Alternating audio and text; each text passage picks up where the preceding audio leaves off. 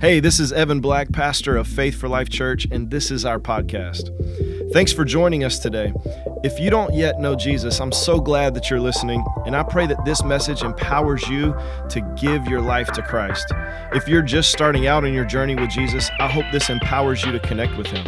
If you're strong in your connection to Christ, I believe this message will empower you to follow Him. So enjoy today's message. Well, turn to me in your Bible to Luke chapter 16. We're continuing this series that we started a couple weeks ago called What's After ATX? What's After ATX? This is a series that's really based in large part through this book here called Imagine Heaven, written by actually a local pastor named John Burke. And if you missed the first couple weeks, those are available on our podcast. It'd be the best place for you to go and listen to it. But this book, John Burke, he took over 1,000 people and interviewed them, people that experience what you call NDEs, near-death experiences. And these are not you almost died. These are you died and then you came back to life. And so phenomenal book. If you've never read it, I would highly encourage you to get this book and read this book because it just brings to life and articulates so much of what the Bible says about heaven. And it is absolutely phenomenal. For me, it's given me a whole new perspective on heaven and also on hell, essentially what's after this life. Now, we've talked last couple weeks about, we are going to leave our bodies, our natural tent, and God has prepared for us an eternal, perfect dwelling, a new body, if you will, that we'll spend eternity in. Last week, we talked about how in this new body, in this new place, our bodies will not only be perfected, but the location is perfected. Heaven is absolutely amazing. But the highlight of heaven is Jesus, that we will be with Him for all eternity. And if that's not a highlight for you, then you have some misconceptions about who Jesus is. And the more you get to know Him, the more that will become the highlight. This morning, we're gonna go a different direction. I was like, Lord, do we really have to go this way, like the Sunday after Thanksgiving? Like, we got the Christmas stuff up and it's the Sunday after Thanksgiving and man, we've just been so thankful. And this morning, we're gonna go a little different direction with this. And this is something that even believers, like we don't wanna talk about very often. We talked about this a little bit last week. People don't really think and talk that much about the afterlife, about heaven or hell. But whatever people talk about, especially Christians with heaven, they talk about hell much less. Right?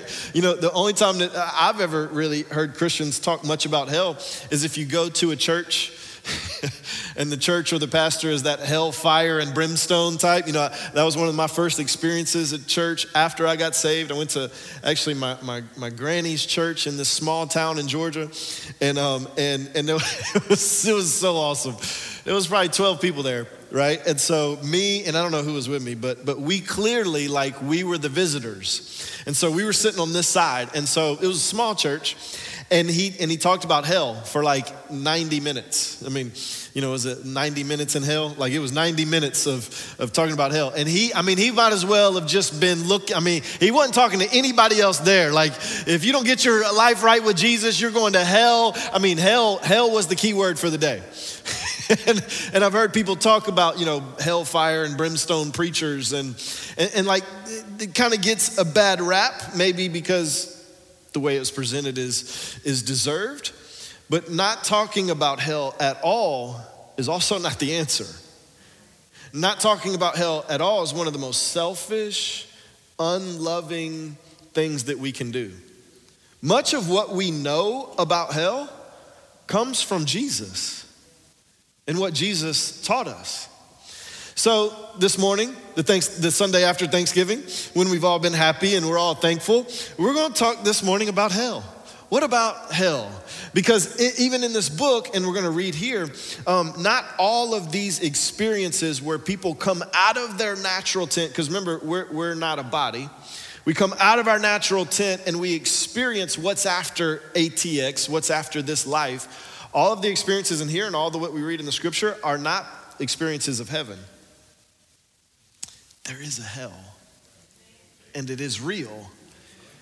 And let's see a little bit about what Jesus says about this. Luke chapter 16, verse 19, this is Jesus speaking here. He says, there was a rich man who was clothed in purple and fine linen and who feasted sumptuously every day. Now, this is kind of redundant here. There's a rich man, and the way that this man was clothed in purple represented royalty, and fine linen and the ability to be able to eat well every day are just adjectives that are reiterating the fact that this man is rich. This man is living the good life. We probably wouldn't say it this way now. We'd say he wears all the nicest name brand clothes. He drives the nicest cars. He's got, maybe not just cars. Maybe he has jets or planes, or, he doesn't just have a nice house. Like he has a mansions, like he's got one here and one there and one over there. And like he's living his best life. Like he lacks for nothing. He is a man who does whatever he wants and enjoys life to the fullest. And at his gate was laid a poor man named Lazarus, covered with sores. So here you have this contrast. You have this rich man who was naturally successful, who lacked for nothing, who lived his best life. And now we're told there's at his gate, there's a poor man who was naturally unsuccessful, who lacked really, we're going to read in a minute, for really everything. He didn't have any of the natural earthly comforts or pleasures of this world. And we have this contrast of these two men. He not only lacked financially, but he was covered with sores. So he not only lived a life of poverty, but he lived a life of pain as well. This isn't just, I don't have very much. Many people, you grow up in lack, but because the home had love and maybe some other good things, you don't even realize that you grew up in lack until you get to a certain point and you realize oh man, everybody didn't struggle for this and everybody was able to do that. This is not that guy. This is a guy who grew up in poverty, who lives in poverty, but also lives in pain. Like he knows that he's not experiencing the best that this natural world has to offer. He's not even experiencing the comforts of this world. He was not only laid at the gate and covered with sores, but he desired to be fed with what fell from the rich man's table. Moreover, even the dogs came and licked his sores. I mean, you could not have a larger contrast here that Jesus is speaking about with this man who lacked for nothing and this man who lacked everything. And the poor man died and was carried by the angels to Abraham's side. Now, we don't have time to get into Abraham's side or Abraham's bosom. Just remember, Jesus is talking to a group of people that are living in a time in which Jesus hasn't yet died and rose again. So to be absent from the body, to be present with the Lord is a little different in this dispensation, in this time period. And so here they're going to Abraham's side. The rich man also died and was buried.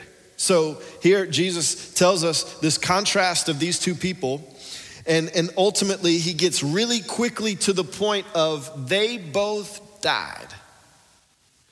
Spoiler alert. We're all either gonna die or be raptured. Like we talked about it in week 1, we have this natural tent. We are all coming up out of this natural tent at some point. You can try to deny it. You can try to not talk about heaven and not talk about hell and not talk about what's after this life and what's after ATX, and that's fine. But it's not going to stop the fact that it is going to happen. Either you're who you are is going to come out of this natural tent in what we call death, or Jesus is going to return and part the clouds and part the sky, and you're going to be caught up out of that natural body. But either way, you're not staying here. It is appointed for all of us to die, both the rich and the poor. Here, they both died. And in verse 23, it says, and in Hades, and Hades is just, it's another word essentially for hell. And in hell, being in torment, he lifted up his eyes and saw Abraham far off and Lazarus at his side.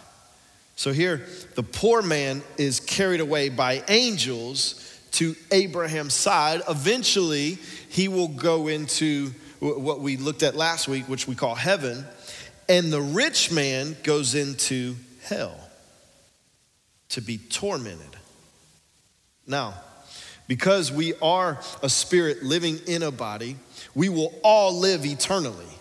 So when we come out of our natural tent, when we come out of this body, in whatever way that we come out, it is not the end of us. We all live eternally.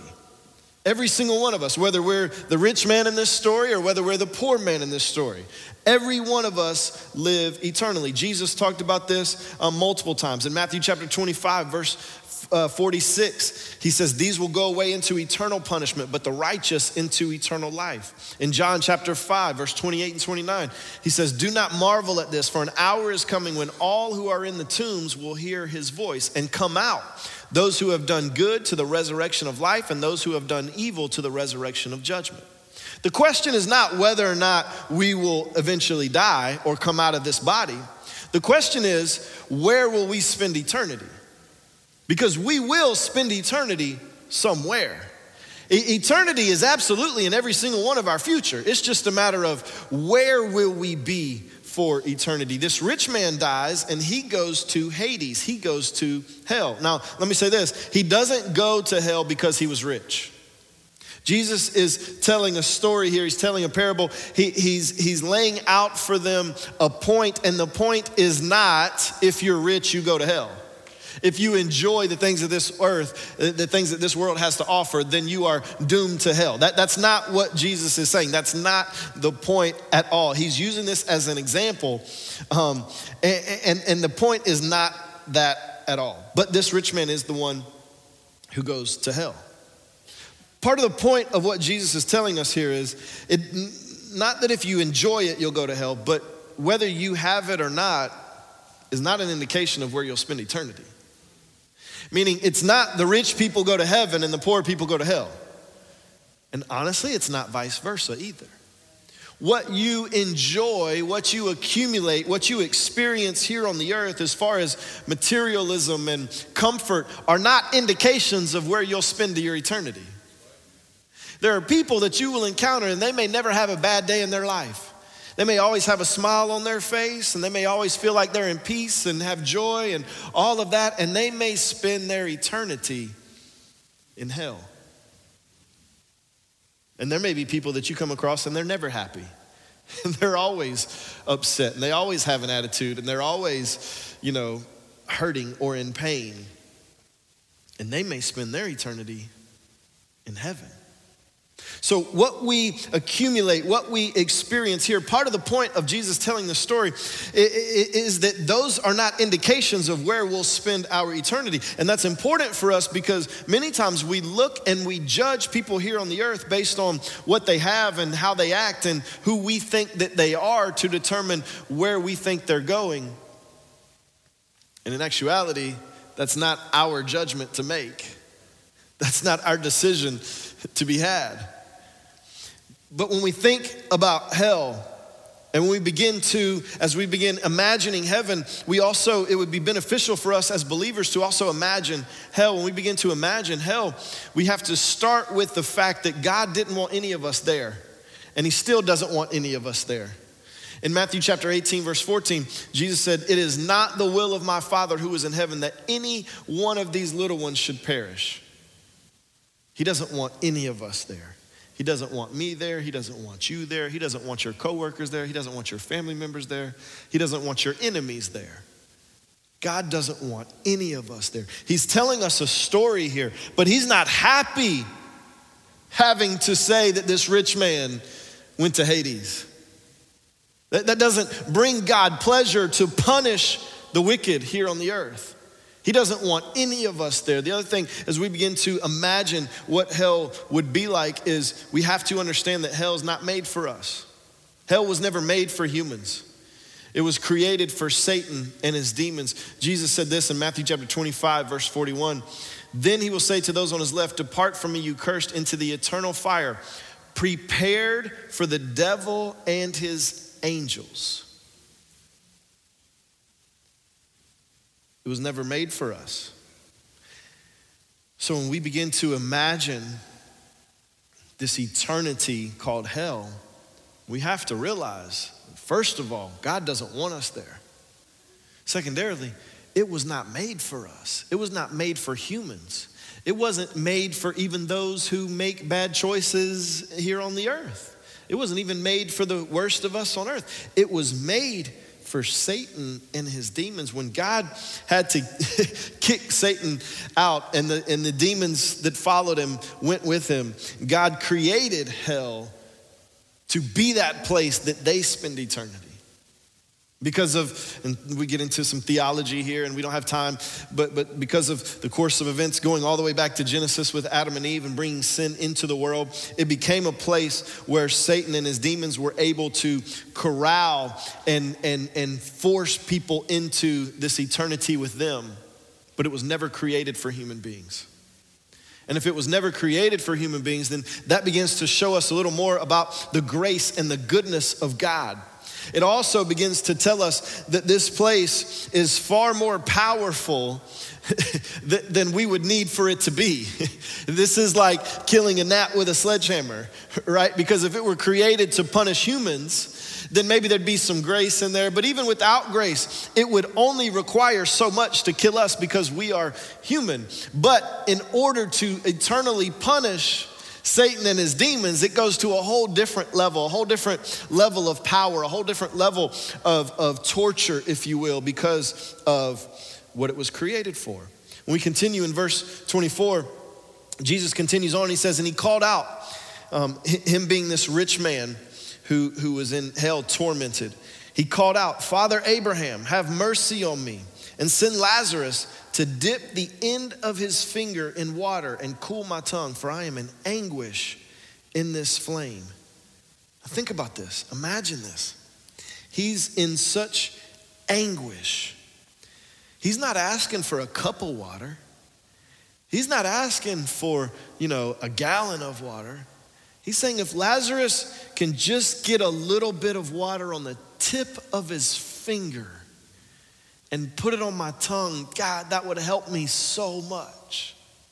I mean, could you imagine the torture and the anguish that you would have to be experiencing to say, I just want a drop.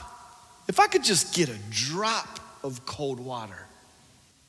I mean, it's hard for our minds to even wrap around this level of pain and this level of anguish and to have this rich man who had lacked for nothing. Now he's not asking for an abundance. He's just asking for a drop of cool water. Like, what could a drop of cool water do? But apparently he was in so much anguish that he was begging for just a drop. We have to understand some things about hell. Hell is an eternal, irreversible conscience torment by fire. It is an eternal, irreversible conscience torment by fire. Let me explain this. In Matthew chapter 13, Jesus he's talking about the end of the age, and the angels will come and they'll separate the evil from the righteous, and the evil, he says, will be thrown into a fiery furnace, and in that place there will be weeping, and you've heard this before, but gnashing of teeth. Now again, how much pain do you have to be in to be gnashing your teeth to the point where it can be heard? And unfortunately, this isn't like a place that's not crowded. Like, this is a crowded place. I mean, the wailing, the anguish, the pain, the weeping, and the gnashing of teeth. Jesus says this in Mark chapter 9, in verse 48. Again, he's talking about heaven and hell, and he's actually saying, like, hey, if any of your members, if your eyes, if your hands, if they cause you to sin, then cut them out. Do whatever you have to do, because it is better to live eternally without your hand or without your eye than to allow your hand or your eye to send you to hell. And he says this about hell in Mark chapter 9, verse 48, where the worm does not die and the fire is not quenched. Well, what does that mean? That means that as people are experiencing this fiery furnace, this eternal flame that again wasn't meant for humans, and while they are burning while they are in such pain that they're weeping and wailing and they're gnashing their teeth, that the worm doesn't die, meaning they're not consumed by it.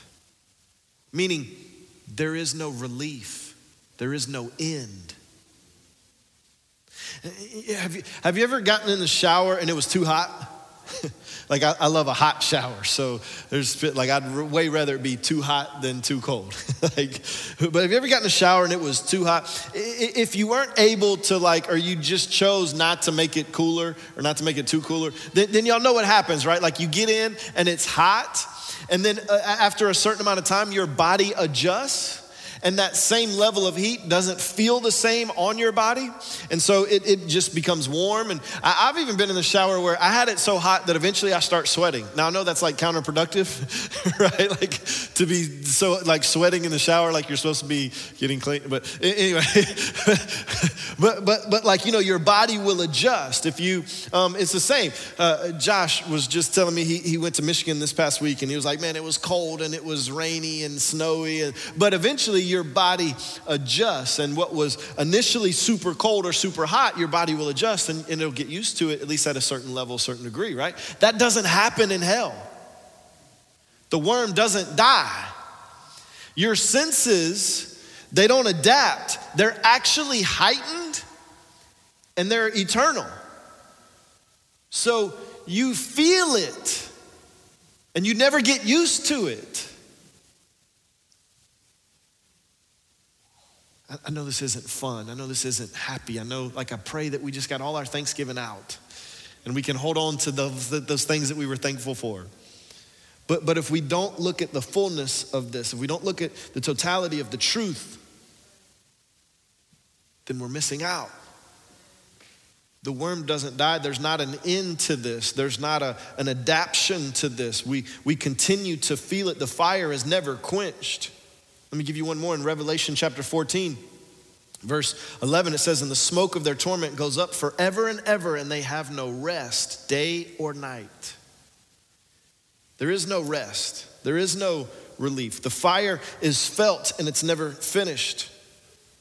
There is no rest from the pain for eternity.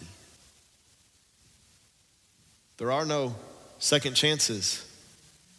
It's permanent. Verse 25, Jesus says, but Abraham said, child, remember that you in your lifetime received your good things, and Lazarus in like manner bad things. But now he is comforted here, and you are in anguish. Life is short. Eternity is long. We have one life to be able to make the right decisions, to place our trust and our faith in Jesus Christ. We have one life. We have many chances in that one life, but make no mistake about it, we have one life that will determine where we spend all of eternity. There are no second chances. It is permanent. You may enjoy the good things here. Someone else may, in like manner, the bad things. But this is nothing compared to eternity. We have to be able to imagine this and put some more of our focus and faith in what God says about what's after Austin, what's after ATX, what's after this life. Because as long as we don't, then what we try to be is we try to be the rich man. And not that we should ever try to be the poor man, but we're not ever willing to be the poor man. Let me say it another way. We're trying to accumulate. We're trying to get these things. We're trying to get this peace. We're trying to get this comfort. We're striving after things that will not last for eternity. And we're never willing to give up and to go without in any way, shape, or form, because our focus is on 60, 80, 120 years here on the earth. And it's not on eternity. Because if our focus would get on eternity, if our focus would be for all of eternity and not just what happens here, we would realize that life is short and eternity is long, that we have one chance here to determine our future. I believe we would live differently. I believe there would be times where we would say, I don't really have enough to give you, but I'm willing to give you my last.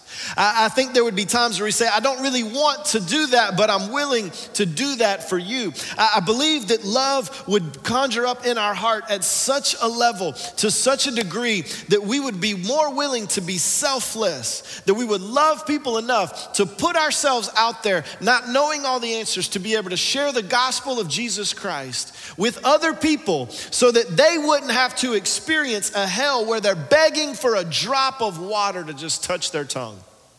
That we would have a love even for our enemies, because we would recognize that even if you're my enemy all the days of my life, that pales in comparison to eternity. And am I so cold-hearted that I would be okay with you spending eternity in hell just because I don't like you here on earth?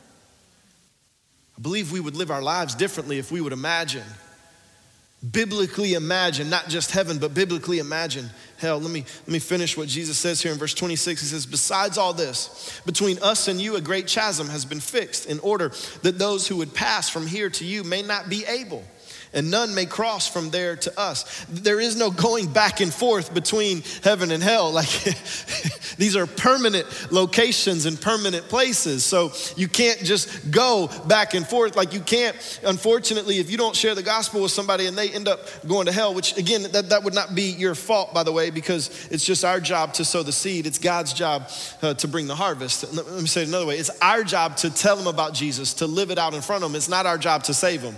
You start taking on the pressure of getting someone saved, that's not your pressure. That's not your weight. You can't carry that weight. You don't have a heaven or hell to put them in. You don't have the power to save them. What we have is the words, the actions, the prayers, the faith to share with them, but it's God's job to save them. What happens to the time in this service? And he said in verse 27, then I beg you, Father, to send him to my father's house. For I have 5 brothers, so that he may warn them, lest they also come into this place of torment. He's saying, send Lazarus back. Put him in the book. Give him this supernatural example. If you do that for them, surely they'll believe. Surely if they've seen a sign, if they see a miracle, if they see somebody that they know was dead or they know was poor, if they see somebody that they know lacked, now not lacking, like if they see it, they'll believe it. This is how so many of us think. But Abraham said, they have Moses and the prophets. In other words, they have what Moses and the prophets wrote. Today we would say, we have the Bible. So do you have to meet and interview one of the people who hasn't been to hell or been to heaven and come back? Do you have to see one of these miracles that let's be honest, religious folks often want? He says, they have the Bible, not our Bible now, the Bible they had at that time. The Old Testament, the Pentateuch, they have the writings of Moses and the prophets. And he said, no, Father, but if someone goes to them from the dead, they will repent. Like, God, I don't want to leave this up to chance. These are my brothers. I don't want my brothers to experience what I'm now experiencing. So God, give them something extra. And he said to them, if they do not hear Moses and the prophets, neither will they be convinced if someone should rise from the dead. Man. So it's not our job to make sure that they see the miraculous. It's not our job to make sure that there's some supernatural thing that we're trying to get God and force God to do, to reveal to our family, our friends, our loved ones, our coworkers, the people that we meet at HEB and wherever we go. It is to give them God's word. It is to give them the gospel and let God work that out. Listen, I'm out of time, but much of what we know about hell in the scriptures comes from Jesus. I mean, Jesus through the Gospels talked about hell more more than even what we read in Revelation. Like much of what we know about hell comes from Jesus. And there's many things that Jesus continually talks about. I mean, torment, anguish, eternal punishment, all of these things. But the theme and the point that Jesus taught about hell that's emphasized the most and is repeatedly emphasized is that hell is not inevitable. Hell is not God's heart. There is a way of escape. When Jesus talks about hell, he talks about it to not to scare, but to let you know that you don't have to go there. To let you know that there is a way, and he is the way. That there is truth that helps you escape from that, and he is truth. Like Jesus, he talks about hell often, but the point is that you don't have to go there. We can imagine it, but we never have to experience it. And he tells us that in John chapter 3, verse 16. It's so familiar to us. For God so loved the world that he gave his only son, that whoever believes in him should not perish, but have eternal life. For God did not send his son into the world to condemn the world, but in order that the world might be saved through him. Whoever believes in him is not condemned, but whoever does not believe is condemned already, because he has not believed in the name of the only Son of God. And this is the judgment. The light has come into the world, and people love the darkness rather than the light, because their works were evil. For everyone who does wicked things hates the light and does not come to the light, lest his works should be exposed. But whoever does what is true comes to the light, so that it may be clearly seen that his works have been carried out in God. In verse 36 of John chapter 3 says this: whoever believes in the Son has eternal life. Whoever does not obey the Son shall not see life, but the wrath of God remains on him. We all will live forever.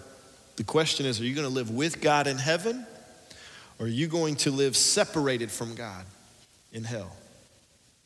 And to make sure that you don't live in hell, it begins with giving your life to Christ. But that's not where it stops. That's where it begins. It begins with giving your life to Christ. And yes, the thief on the cross with Jesus, he didn't live a life submitted to God. He didn't go to church 472 times. Like, he didn't check off the church box. He didn't serve in a church. But he gave his life to Jesus, and even at the end, Jesus is able and willing to save him. But that's not our stories right now. Unless you've never, given your life to Christ, or they always say, like, if you were to die tonight, never like if you were to die today. I don't know, people die during the day. Like, unless that happens to you today, like, we have an opportunity not just to give our lives to him in a moment of prayer, but to live a life submitted to him. To give this one life, this short life, so that we and so many others can have an eternity with him. Well, if you enjoyed today's podcast, there's a couple things I'd love for you to do. Make sure to subscribe, rate, and review this podcast. You can also invest in helping us empower others to follow Jesus by texting any dollar amount to 512-520-0185. Thanks again for joining us today on the Faith for Life podcast.